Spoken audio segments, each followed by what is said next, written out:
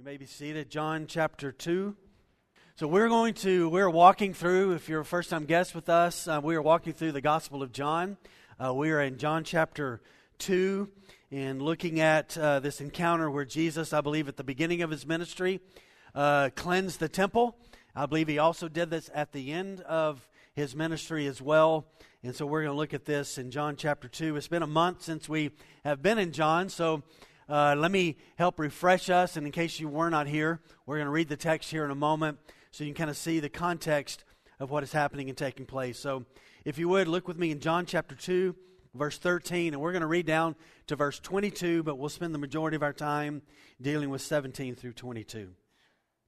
So Jesus has been baptized, he's gone to a wedding, and he's done his first sign in the first part of John chapter 2, and then he heads to Jerusalem in verse 13. So follow along, please. The Passover of the Jews was at hand, and Jesus went up to Jerusalem. In the temple, he found those who were selling oxen and sheep and pigeons, and money changers sitting there. And making a whip of cords, he drove them all out of the temple with the sheep and oxen. And he poured out the coins of the money changers and overturned their tables. And he told those who sold the pigeons, "Take these things away. Do not make my Father's house a house of trade." And his disciples remembered that it was written, "Zeal for your house will consume me." Now there are other group of people there that day, so the disciples saw that. There's another group of people there who saw what he did a little bit differently. So the Jews said to him, "So what sign do you show us for doing these things?" And Jesus answered them, "Destroy this temple, and in 3 days I will raise it up." And the Jews then said, "It has taken 46 years to build this temple, and you will raise it up in 3 days?" But he was speaking about the temple of his body. And when therefore he was raised from the dead, his disciples remembered that he had said this, and they believed the scripture and the word that Jesus had spoken. So let me put together, in case you haven't been here, what was happening and taking place. So if you were to go back a couple of thousand years ago, and you were to head to Jerusalem during the Passover feast, and you lived in some foreign land where maybe the money was different than Jewish money, maybe it was a Greek coin, a Roman coin, or whatever the case may be, and you got to the Passover, every male Jew over 19 years of age had to pay a temple tax, and you had to do that yearly. But you could only pay it with Jewish money. You couldn't pay it with Greek money because Jews really frowned on Gentiles because they were dirty and everything connected with them. And so when you got to Jerusalem and you got to the temple, you would have to exchange your money. Well, what happened was, let me back up just a step. 2,000 years ago, if you were to approach Jerusalem and go to the temple, there would be a front part of the temple called the Court of the Gentiles. The next part was the court of women, where the Jewish women could go in. And then there was the court of the Israelites, where the men, the Jewish men would go in. Then there was the place inside, the next place was a place where all the priests operated and did all their things. And then the deepest part of the temple was the Holy of Holies, where once a year the high priest would go in and he would do the sacrifice and he would do the work in the Holy of Holies. Where all the animals and all the money changers was in the court of the Gentiles. And so if you were a Gentile or a Jew and you were to come in, you would have to exchange money, and they charged all these exorbitant prices. They would charge you extra if your coin was a lot of money and they had to make a lot of change, they would charge you a little bit extra. They also were doing this. If you were a Jewish family and you raised a lamb, and every Jewish father or household was in charge of raising the sacrifice for that year to bring to the Passover feast with them. Let's say you took all year long, your kids were involved with it, and you came to the temple, and you came into the court of the Gentiles, they had people within the court of the Gentiles who would examine all the sacrifices that were brought in. Now, this was also a scam. So you would bring a sacrifice in, and your little lamb or whatever you brought in was unblemished, but there would be somebody in the temple that would go, blemished. You can't use this animal because it's blemished, but I tell you what, come with me, Jerry, and I've got a guy over here, and he'll sell you an unblemished sacrifice. And so they were charging the poor, they were lying, there was thievery that was going on.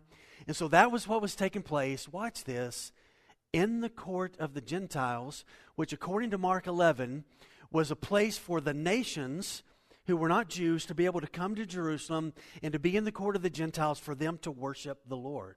And that was taking place in the building. It would be like in the foyer out there if there were money changers, lots of yelling, and animals.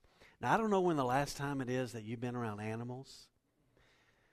They just go wherever they want to go, if you know what I'm talking about. They don't go to the toilet. It's an amazing thing, I guess, if your dog can do that, but pretty rare.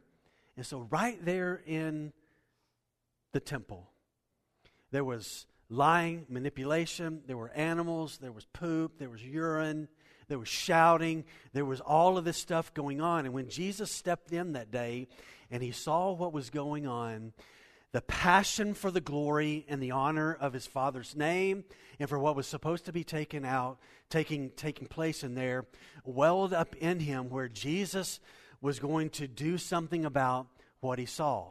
So likely he grabbed some ropes, probably connected to the animals that they were using and tied up within the court of the Gentiles. The court of the Gentiles was several acres, so you can kind of get an idea about this. It was a really, really big place where you entered in. It's where everybody entered in. And so Jesus grabs this and he makes a whip out of it. And I want you to see something today, and I want you to make sure that you hear this. Jesus attacks no person that day. He doesn't go to a person sitting at a money changer and whip the person. He doesn't go to the money changer and whip the money changer. He takes that, and he's using the whip, I believe, to drive out the animals. The animals who usually are in there and everything's kind of calm, and you've got this guy now in there, and he's got a whip, and he's probably whipping the animals, and they are moving on going, we got to get away from this guy that's here. And literally probably somewhere in around maybe, let's just say 20 to 30 minutes, several acres, hundreds of animals, all kinds of money changers, Jesus has cleaned the place out. He's turned it over. The animals have been gone out. And Jesus alone is standing in there. And I want you to notice, he's not attacking the people. He's attacking the institution that was abusing the people so that they could come and worship the Lord, so they could focus on him and worship and pray. And so Jesus attacks this religious system that was robbing people of the opportunity to connect with God in prayer and worship. And so that's the setting that we looked at about a month ago or three weeks ago. And Jesus has driven out the people that are there. And so what we want to do today is we want to look today as the second part of this.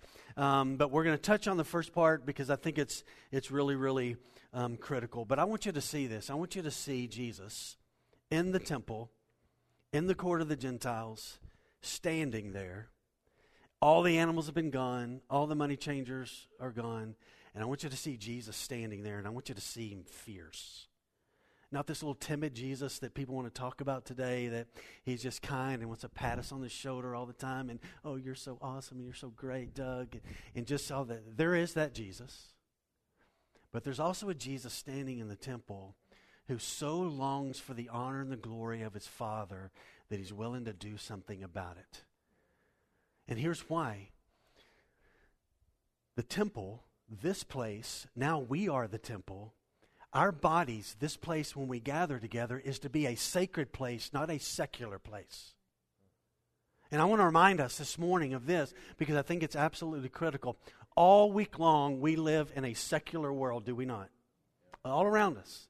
All around us, calling us to feed our flesh and glorify ourselves, whatever the case may be. And so when you get up on a Sunday morning and you drive here, whether you get here early or you're part of the 1040 crowd or whatever the case may be, whenever it is that you get here, you get here, and what we cannot offer you here is the secular. We need a break from the secular, and what we need a reminder that life is about him, that he made us, and that he is the one who gets the glory. And so this must be a sacred space, a sacred time. And so when Jesus stepped in the temple that day, he was attacking a religious system that was robbing people of the sacredness of connecting their lives with God. And he wanted that. And so see Jesus standing fiercely in the court of the Gentiles that day, everything's gone. He's breathing heavy, and there's a passion that is there that is glorious. And I'll say this, I want that Jesus. I want to know him. I want to connect my life with him, and I also want the tender Jesus as well. Because this person right here can be a real idiot sometimes. And so sometimes I need the tender Jesus to come and say, yeah, Doak, you messed up. I still love you, but we got to do something about this. And so this is our setting. And the first thing I want us to see this morning, point one, is simply this. And I've put all the points together this morning in 17 through 22 around the phrase knowing Jesus. Look with me in verse 17. And let's talk about the first point. So John 2:17 says, his disciples remembered after Jesus had cleansed the temple that it was written, zeal for your house will consume me. So Jesus has finished cleansing the temple, and there's something began to settle in the disciples' minds about what they had just seen. And their minds drifted back. Now the Jews were experts on Old Testament scripture that was connected to what we would call messianic text. What is the Messiah going to look like? One of those texts was a psalm written by David during a very unique time in David where worship was not a passionate thing in Israel. And it's Psalm 69, and it says this, zeal for your house will consume me. And so in the Jewish mindset, they had come to understand that when Messiah came, he would come to the temple and he would be really passionate about the temple. The temple was going to be a really big thing. And so here's Jesus. He stepped into the temple. He's cleansed out the animals. The money changers have gone. He's standing there. And in the heart of the disciples, with the scripture that they knew, understanding about the Messiah, and what they were seeing right in front of them from Jesus' life himself, they settled, and it says it right there. They remembered right there, not later after the resurrection. It says at the end of the text here, they remembered right there that the Messiah would have a passion for the temple and the house of God. And right there they went, there's the Messiah. We are following the Messiah. He's here. He's come. He's standing right there. Look at him. And we are his followers. This reality brings up this point, and it's simply this. For the disciples, knowing Jesus in Scripture was enough to confirm to them that this was the Messiah. They didn't need anything else. They didn't need another sign. They didn't need another miracle. This was enough for them to know that the Messiah, nobody has ever, in their recollection, had come into the temple with that kind of passion and zeal to cleanse it out and to bring purity and holiness and righteousness in it, but Jesus. And so for the disciples, knowing Jesus, connecting him with the Scripture was enough to bring faith in their hearts. This is Psalm 69:9. For zeal for your house has consumed me, and the reproaches of those who reproach you have fallen on me. Now the Jews knew this to be a messianic text, and it was clear to them. Now I want to talk about one thing before we move on. This. We talk about the word passion a lot in the church. Okay, that person is passionate for Jesus. Have you seen how passionate they are? They're passionate about missions. They're passionate about orphans. They're passionate about this. And there's all kinds of things that we're passionate about. But can we measure passion? Can we measure whether or not somebody is truly passionate within the church? How do we do that? And so I think Jesus shows us here that there's a way to see whether our passion is lined up with a biblical perspective in the right kind of order. Now, we can have passions for all those things that I just mentioned, and I think that we should have passion for those. But let me tell you this. Passion for God's glory, like Jesus demonstrates for us here in the text, brings about a change. The test and measurement of passion is not how high we lift our hands today. It's not how loud we sing. It's not how much money we give in the offering box. It's not how much we serve today. It's not how much many mission trips that we go on. That's a part of passion, but that's not how we measure passion. Here's how we measure passion. We learn this from Jesus in the temple. We measure passion in this way. Passion is measured connected to holiness and righteousness. And the reason Jesus was so fired up that day is unrighteousness and irreverence was happening in the temple, and he knew that what needed to happen was righteousness and reverence in the temple. And so we measure whether or not our passion lines up with God's heart and what God has set forth, connected with holiness and righteousness. Secondly, here's how you measure it. Are you willing to do anything about that?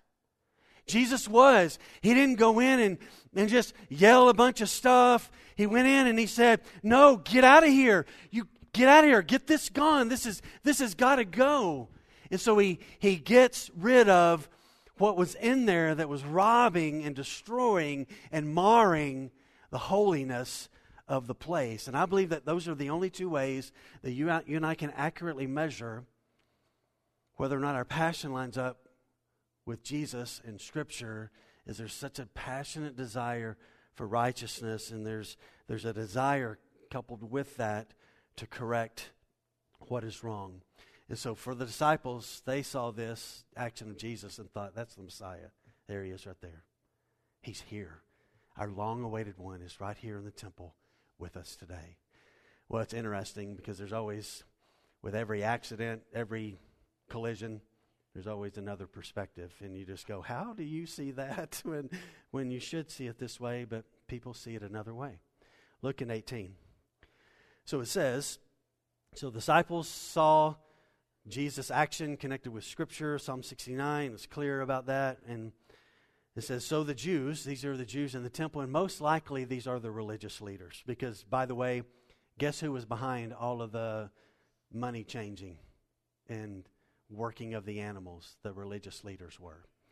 So he's stomped on their business, their trade, their money, their greed. He's exposed them. And so they said to him, what sign do you show for us for doing these things? And you may say that's a simplistic statement, but basically here's what they're saying. Guess what they're connecting with Jesus' action as well?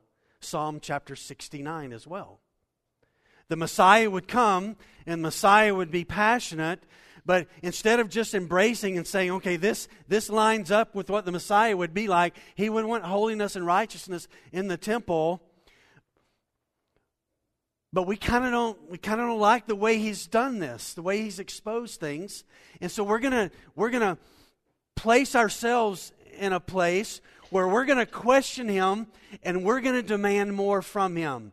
So the apostles, disciples, have seen the Scriptures enough for them to see this and connect it. This is Jesus.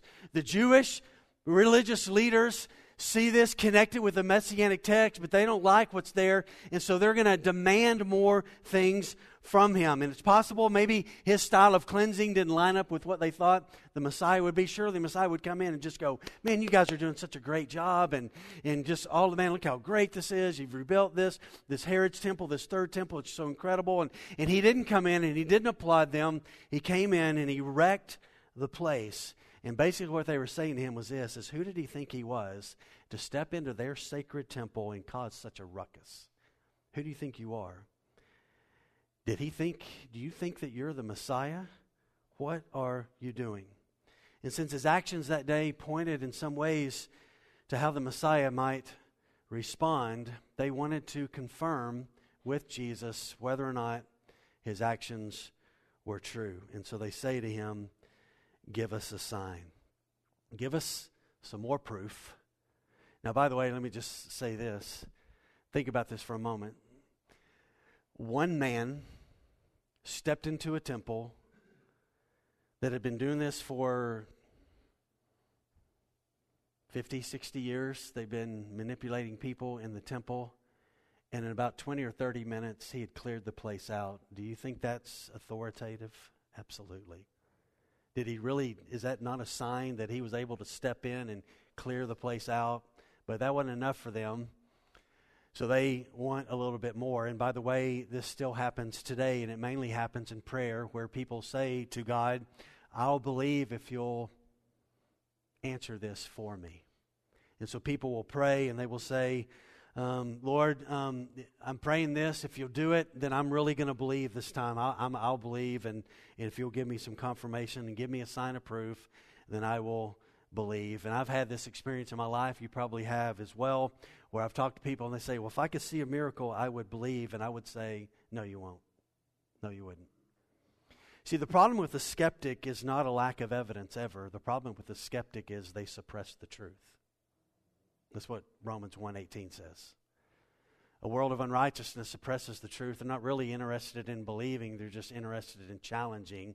And so here they are in the text here, and they just, they don't want to believe, actually. You know, there's several examples in the Bible of people needing more. Now, Jesus gave a parable one day to kind of illustrate something about this.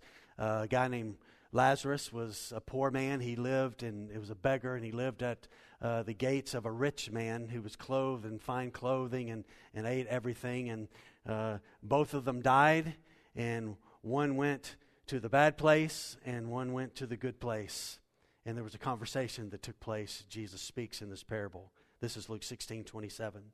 And he said, "Then I beg you, Father, send Lazarus, who was in the bosom of Abraham in heaven, to my father's house. Because I've got 5 brothers who don't believe, so that he may warn them, lest they come to this place of torment." But Abraham said this, "They have Moses and the prophets, let them hear them." In other words, Abraham said, they've got the Scripture is enough. And he said, No, Father Abraham, but if someone goes to them from the dead, this miracle, somebody resurrected and went, then they will repent. And Abraham said to him, "No, if they don't hear Moses and the prophets, neither will they be convinced, even if someone should rise from the dead." And what Jesus' point in that story was simply this. Watch this. Do we need a miracle today to confirm that Jesus was the Son of God and that his sacrifice on the cross and his resurrection from the grave was enough for us to believe?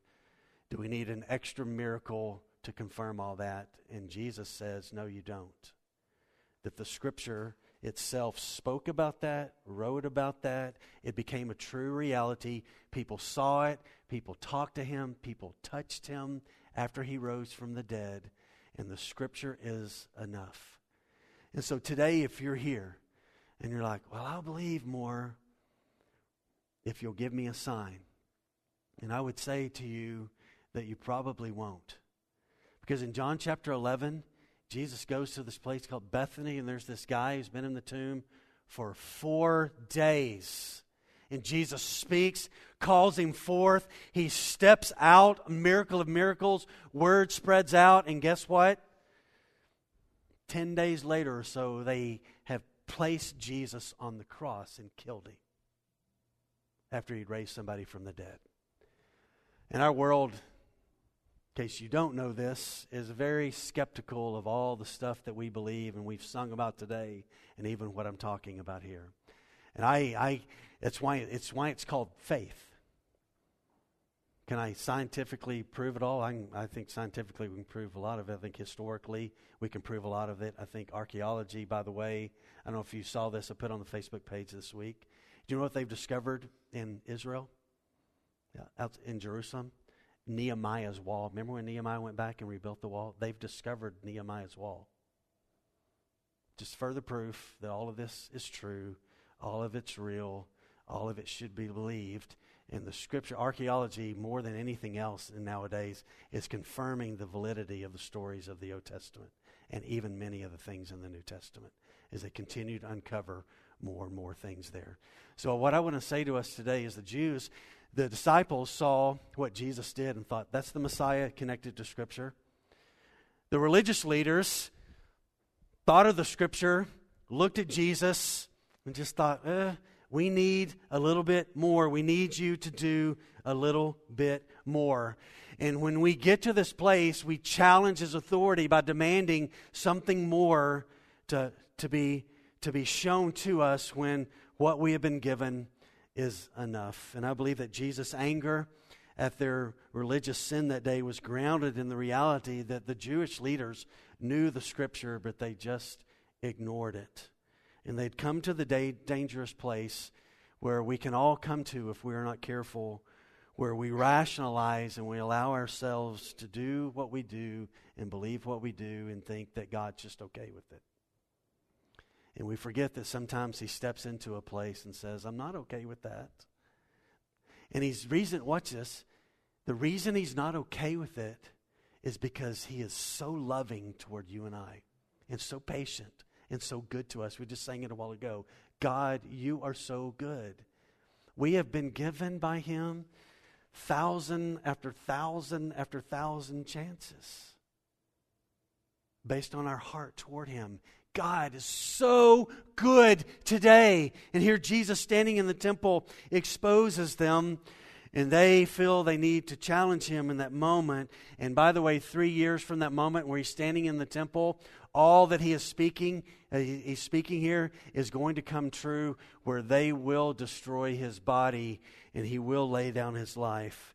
But they were really not needing more evidence to move toward belief, because honestly, I believe they didn't have a desire to believe. There they were standing in the midst of the sovereign Lord of the temple, and they were coming to the Lord of the temple as if they were the lords of the temple, and communicating and sharing with them what they thought he ought to do. All right, let's look at the third thing. Look at verse 19. So just like Jesus, he's like, okay, you want a miracle? I'm not doing a miracle, but I'll give you a word, because that's what he does. He said, I'll give you a word, and I'm going to speak to you. So in verse 19, here's how he answered them. Destroy this temple, and in 3 days I will raise it up. Now Jesus is not going to play with their little games, and so he answers them in this way. And the reason they're asking, why do you think you have the authority to cleanse the temple in this way? And the reason Jesus says here is, I have the authority to cleanse the temple this way because I'm about to do something new. I'm going to make a new and better way. And all this stuff that you've been doing here for 1,500 years now, and you were doing in the desert and the tabernacle, all this stuff, it's going to be done away with. I'm about to do something new. Now watch this. I think that as he stood there that day, and they came up to him and they said, hey, we need more. Give us a sign. And I think Jesus did this. Destroy this body. And I think he pointed to himself. Destroy this body, and I will raise it up in 3 days. And they're caught on the literal, but Jesus has an underlying message with this. And the third thing that I think is important for us is that knowing Jesus and what he did on the cross and the resurrection, it opens the way for you and I to fully come to God. We're not relying on a priest. We're not relying on animals. We are relying, men and women today, God himself came and made a way. He did this so that it would be permanent, so that it would be intimate, so that it would be so incredibly joyful, so that we would live life here knowing the security that God loves us, God has redeemed us, he has put his Spirit in us. And here is Jesus, and his passion and his zeal for the glory of the Father's house was so evident. I tell you what, you want to get somebody riled up and get them, say something negative about their passionate thing. Carl Hebert was here in the first service. He's the only person here. He's a New Orleans Saints fan. Oh, God. Anyway, I pray for him a lot. But anyway, there's some other people up here who are that way as well. Boy, talk negatively about our whatever we're passionate about. Boy, you can get people pretty fired up. I'm convinced, and I've been convinced of this my whole life, that every newborn baby either looks like Elmer Fudd or Winston Churchill. Every one of them do. But I dare you to tell a mom that in the hospital. Tell a mom, hey, man, your little girl looks just like Elmer Fudd. And see how well that goes over. She will punch you in the nose if she can get to you. So when we're passionate about something and somebody speaks negatively about it, boy, there's a passion that arises in that person. And I think Jesus' passion for the honor of his Father's name and his Father's house was so evident that day. And he had exposed them. But consequently, his anger at what they had been doing had awoken their anger at him, because he had exposed two great realities of the religious leaders. You know what they loved? It wasn't God. Jesus said they loved money.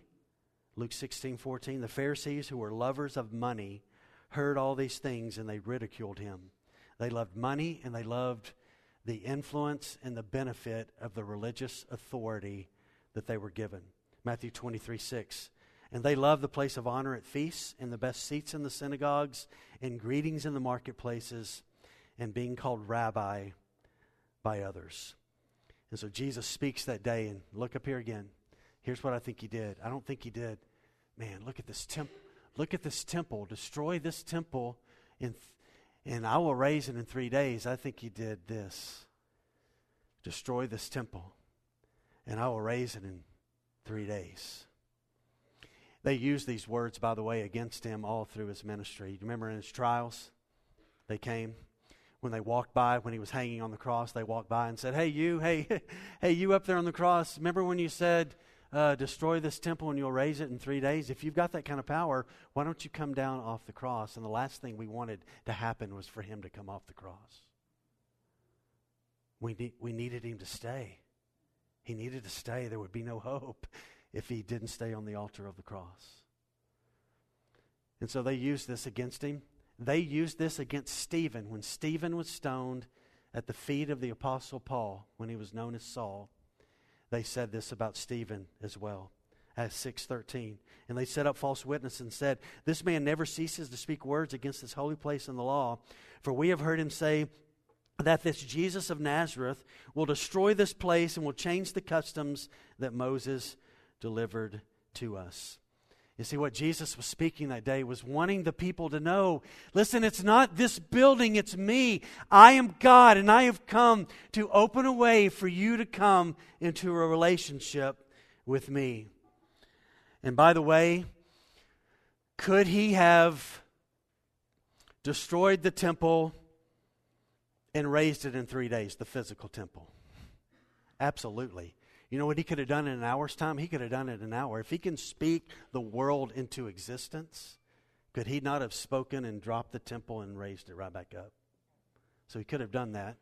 But that's not what he was talking about. He was not referring to the physical temple. But here's what he was saying. When he said, destroy this temple and I will raise it up in 3 days, he was saying this. All of this is about to be obsolete. I'm making something new. There's a new way. There's a new thing that is coming, and it's going to be absolutely critical for you to know that I am the way, I am the truth, I am the life. No one comes to the Father but by me. I'm the one who's making this new way. And he made this, he was going to make the temple obsolete. And by the way, about 35 years or so from him standing right there in that temple was not standing anymore. For the Romans had come in and they had destroyed the temple, burned everything in it, and there was not one stone of that temple that was standing on top of another. The only thing that's left is what we know as the Wailing Wall today. That's the only thing that was left of that original temple from 2,000 years ago. Everything was gone. And when Jesus, he was prophetically saying, this is not going to be necessary anymore. You got to come to me. And I've come to lay my life down so that you could come into a relationship. And I'm going to be the new temple. I'm the place where you will worship. It's not going to be this building. As a matter of fact, it's going to be so awesome. Here's what I'm going to do. I'm going to put my spirit in you. And I'm going to take your heart of stone and I'm going to give you a heart of flesh. You're going to be dead and I'm going to make you alive. You're going to be someone who's walking in darkness and I'm going to bring you into the kingdom of my Son, the glorious light. So Jesus opened the way to God by making the old way obsolete. Tons of scripture in Hebrews about that. But I want you to turn to Hebrews 10, and I want to look at just a couple passages there. If you would turn to your right, way back to your right, from John to Hebrews. And I want to talk about the body and blood of Jesus just for a moment before we wrap things up.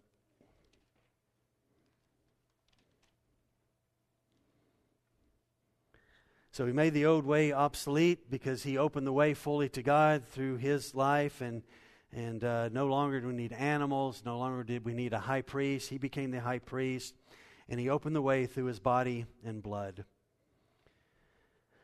Hebrews 10, follow me in verse 1.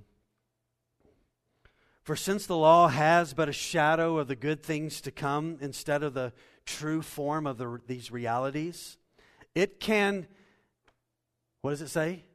never, it can never, all of that work of the Old Testament could never, by the same sacrifices that are continually offered every year, make perfect those who drew near. Otherwise, would they not have ceased to be offered, since the worshipers, having once been cleansed, would no longer have any consciousness of sins? But in these sacrifices, year after year after year, there's a reminder of sins every year. For it is impossible for the blood of bulls and goats to take away sins. Now go down to verse 19 of chapter 10. Therefore, brothers, since we have confidence because of what He has done to enter the holy place, how? By the blood of Jesus. By the new and living way that He opened for us through the curtain. What curtain? Watch this. When He hung on the cross and He said, "It is finished," the Scripture records in the temple, right in front of the Holy of Holies, there was this gigantic curtain. And on the other side was the Ark of the Covenant. And when He died and He said, "It is finished," that curtain in the Holy of Holies could never be exposed. The curtain was torn and it was exposed. You know why? Because outside of Jerusalem on the cross was the Holy of Holies. And that building was no longer necessary. No longer sacrifices needed to be made, because the sacrifice had just been made here to satisfy the demands of the Father. Praise His name today for that. That we're not relying on some little lamb that somebody's trying to raise. And we're not having to year after year after year. So a new living way He opened through His flesh. Look at 21. And since we have a great priest over the house of God, here's what we do. Hear the invitation of God today.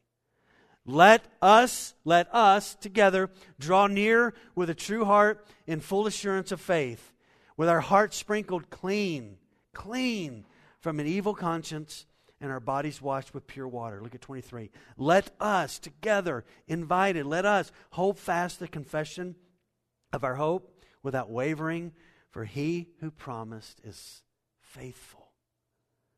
And let us consider how to stir up one another to love and good works, not neglecting to meet together, as is the habit of some, but encouraging one another, and all the more as you see the day drawing near. And so Jesus, when He stood there that day, He said, "Listen, destroy this temple and I'm going to raise it up in 3 days. And this building and all the things that happen in it, they're not necessary anymore." And it happened in 70 A.D. And by the way as well, let me just say this. In our faith, we don't have sacred buildings. He's the sacred building. And now we have become the houses of the most sacred thing in the world. The Holy Spirit lives in God's children. So it's not sacredness of the building. So can you run in this building here? Yes, you can. We spill coffee in this building weekly. The youth played games in here, Foursquare. We did things. This is a place where we worship, but this isn't the house of God. There's no sacred buildings anymore.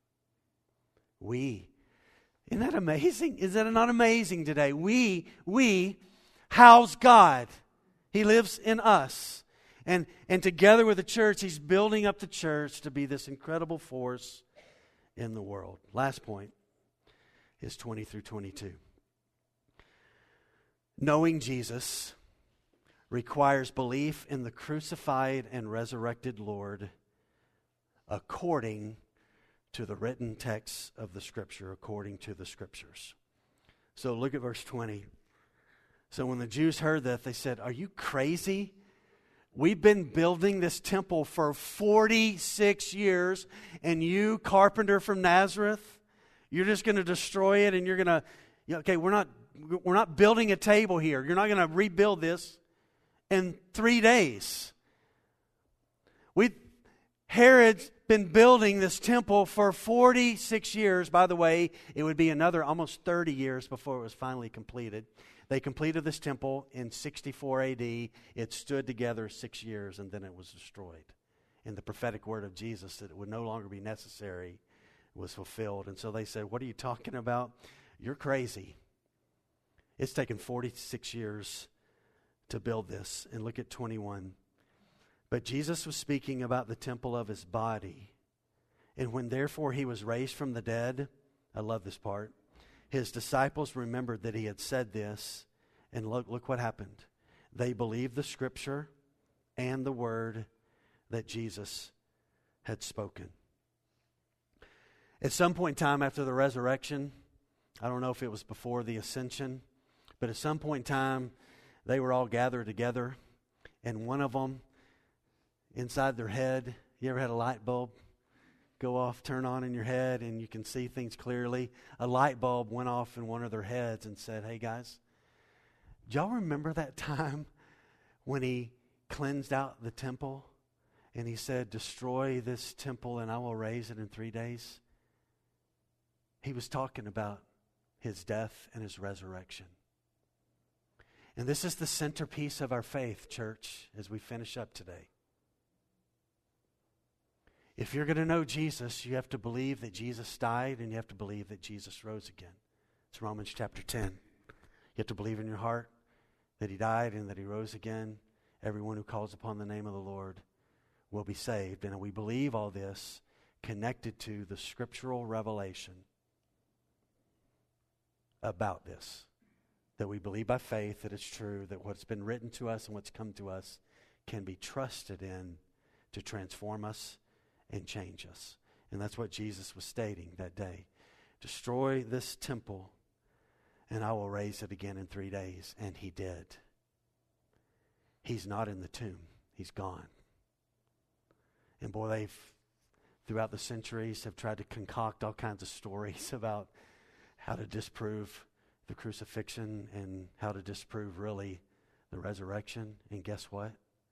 It's still the most popular storied story that is true in the world's history. He's gone from the grave. He's gone from the grave. And faith requires us to know him, that he was crucified and that he was raised from the dead. So what do we learn from this text today? What do we take home? Well, let me point out 5 brief things, and they will be brief.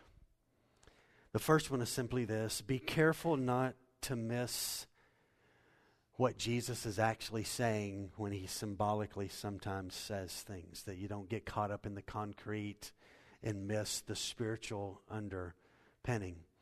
John chapter 3, he has a conversation with a man named Nicodemus. Nicodemus is a Pharisee, and Jesus tells him, you got to be born again. And Nicodemus is like, oh, you've blown my mind. How can I get back into my mother's womb? And Jesus is like, come on, dude. Are you not a teacher of Israel? No, I'm not talking about going back in your mom's womb. Remember in John chapter 6 where he said, you've got to eat of my flesh and drink of my blood. Well, he's not talking about cannibalism. You remember in John chapter 4, he's at the woman in the well, and he says, listen, I've got water to give you that will keep you from having to think that you've got to come back to this well all the time. And she says, sir, can you tell me where to find this water so that I don't have to keep coming back here? And he's like, I'm not talking about that water. I'm talking about I can satisfy you. I can satisfy you. Here, John chapter 2, they're so literal. He's not talking about the temple. He is talking about his body. And so when you and I read Scripture, don't get hung up and like, oh my gosh. Sometimes these things, there's an underlying message that Jesus is trying to communicate. And so read the Scripture, investigate a little bit further. Secondly, here's what we learn from the text today. We should see all of Scripture as something that is focused on the substitutionary death of Christ and his resurrection. It was always the plan. He would die. It was always the plan that he would conquer death so that there wouldn't be a second death, that you and I would just experience physical death and we wouldn't have to experience spiritual death. So the heart and the teaching of the Bible is this revelation from all of the Old Testament sacrifices. All of these things is focused on the substitutionary death of Christ and his resurrection. And I know I talk about this a lot, but I can't help but mention it again. Do you remember on the day that he rose from the grave, he joined 2 guys walking to Emmaus? And he spent the whole day doing what? Explaining all of the Old Testament scriptures, including the Psalms, that were written about him.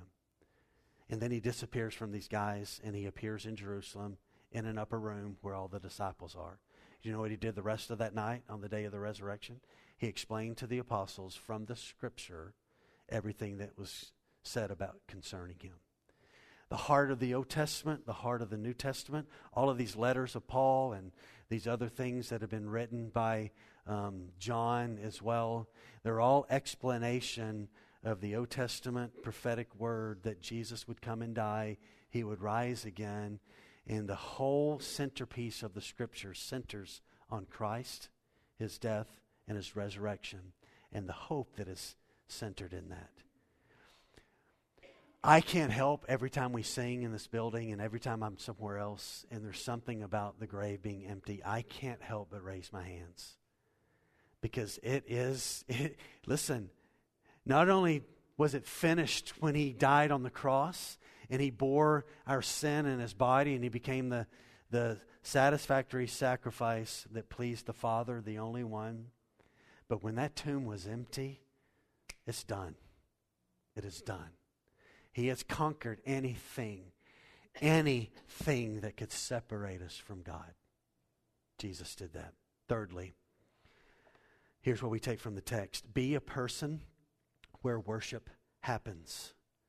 We now are the temple of the Spirit of God, where the divine lives inside of us. Jesus stepped into the temple that day. Worship was not happening. He got rid of what needed to get rid of, but we need to be people where Jesus is the person, He's the place, He's the point of our worship. We must come to Him. So we should be a person where worship happens. That means in our car, at work, as we're jogging, as we're cooking dinner, as we're hanging out with our spouse. Worship Jesus. Fourthly, be willing. You and I must be willing. Here's where it gets a little more personal. You and I must be willing to let Jesus turn over in our life whatever He needs to turn over. Whatever it is. So we need to say things like this to Him. Lord, You drive out in my life what needs to be driven out. Lord, pour out of my life what needs to be poured out. Overturn in my life the tables that need to be overturned. Take away in my life what needs to be taken away so that my worship of You would be pure and right again. And by the way, you know how a local gathered meeting like this becomes a holy place? When the people who come into this local gathering are holy. That's how you make the church holy. It's not by a Shark steam cleaner. It's by when you and I have surrendered our lives to the glory and the righteousness of God and allow Him to move. Lastly, this morning is this. Do not ever demand of God to show you something that is beyond the cross and the resurrection. It's the ultimate miracle. It's the ultimate work. It's the ultimate reality of what God did. Do I have a scriptural basis for that? Yeah, I do. 2 of them from Jesus Himself, both recorded in Matthew's Gospel. Matthew 12:39. An evil and adulterous generation seeks a sign. And then Jesus said, but no sign but the sign of Jonah will be given that generation. Matthew 16:4. Same words, second time. An evil and adulterous generation seeks a sign, but no sign will be given it except the sign of Jonah. What's the sign of Jonah? Where did Jonah spend 3 days? In the belly of what? The fish. In darkness. Life ebbing away. Hopelessness. How do you get out of a whale's stomach? Well, God moves in the well and you're resurrected and you're brought out. So listen, church, this is a big one because I've met Christians who have done this. Okay, God, I'll stay connected to church. I'll come back to church. I'll serve. I'll consistently come to church, but God, you got to do your part. You got to do more. You got to show me more. And I'm here today to say the most glorious thing that I could ever say is that every row in this room, this row, this one, this one, this one, this one, everybody in this room today, I have the most glorious news that I can tell you today, and it's this, is that God has come to earth. He took on skin. He revealed the Father to us. He taught us. He loved us. He encouraged us. And he went all the way to a cross. He was put into a grave. And on the third day, the grave couldn't hold him because he's God. And the stone rolled away. And he stepped out, the victorious sovereign Lord of the universe. And the best thing and greatest thing and most encouraging thing and the most loving thing that I can tell all of us today is this, is that God has done more than enough to communicate to you and I who he is. Through two events, the cross and the resurrection. So Jesus says, an evil generation says, well, God, you better do more and you better do it on my timetable. And what an amazing thing it would be today in this room if we would just say this to him. I'm just surrendering, God, my agenda, my ways, my will, what I want to do, and I want to let you lead me. Can you imagine the freedom that comes when his life is being lived through our life? So let's don't demand of him, oh, I'll believe more when you do more, God. He's done. And I think this personally. I think we will spend all of eternity, and I tell you, that is a long time. There's no time. We're going to move to a place where there's no time. But we're going to spend all of eternity. That's an earthly word for us, but it'll be a reality there that we won't know of because there's no night, there's no moon. It's just the glory of Jesus' light shining up the place. It will take all of eternity for us to fully understand the greatest sign that God ever gave us, and that's the cross and the resurrection. And I think we'll never exhaust the depth of that glorious reality that was done for us. So what's our response today? I think our response today is this. If that's true, and it is, then our heart cry should be more of you, more of you, more of you, Jesus. I want more of you. And so take what you need to take. I surrender to you because you are life, and I need you. Let's pray.